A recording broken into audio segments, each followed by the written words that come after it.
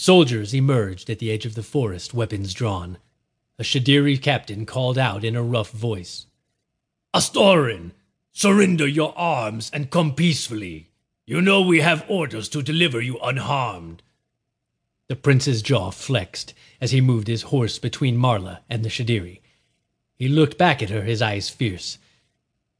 "Will you grant safe conduct for my friends?" he demanded. The Shadiri captain removed his helmet, his face leathery and scarred beneath closely cropped gray hair. He remained silent for a moment before replying. "These are not your friends, Astorin. You know not into whose hands you've fallen. You ride with demons of the night. Come back to the light, boy, before it is too late for you and your people." Kaber shook his head.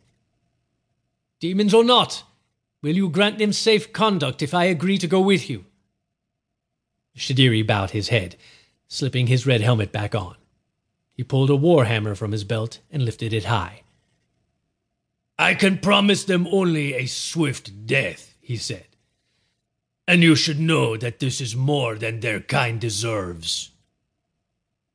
"Well, I don't like you either," Warren shouted.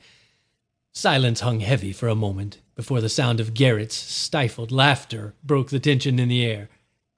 Warren flashed him a sharp grin, and Marla smiled as well, readying her knives. Kaber nodded gravely at them as Inglefrost stamped his hooves in the mud, anxious for battle. The red-armored soldiers dismounted and advanced toward them, under cover of their archers who remained at the water's edge with bows drawn but not firing. "I'm sorry, my friends," Kaber sighed, "but it is an honor to face this hour at your side." "Likewise," Marla said. "Well, Garrett," Warren said, "Happy Death Day!" Garrett wasn't listening. His attention was drawn by something moving in the water. "What?" he mumbled. "Been good knowing you all," Warren said, sounding annoyed. "What are you looking at, anyway?" "I don't know," Garrett said.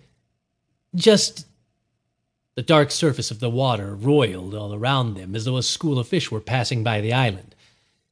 The Shadiri captain, leading the advance and already waist-deep in the black water, noticed the movement as well. "Trap!" he shouted, and suddenly disappeared beneath the churning waters with a great splash. Pale arms reached from the water, clawing at the Shadiri and dragging them down. Soldiers cried out, hacking and beating at the undead creatures that surged up from the depths of the swamp. For every one they destroyed, two more rose from the water, dripping and trailing long streamers of dark weeds.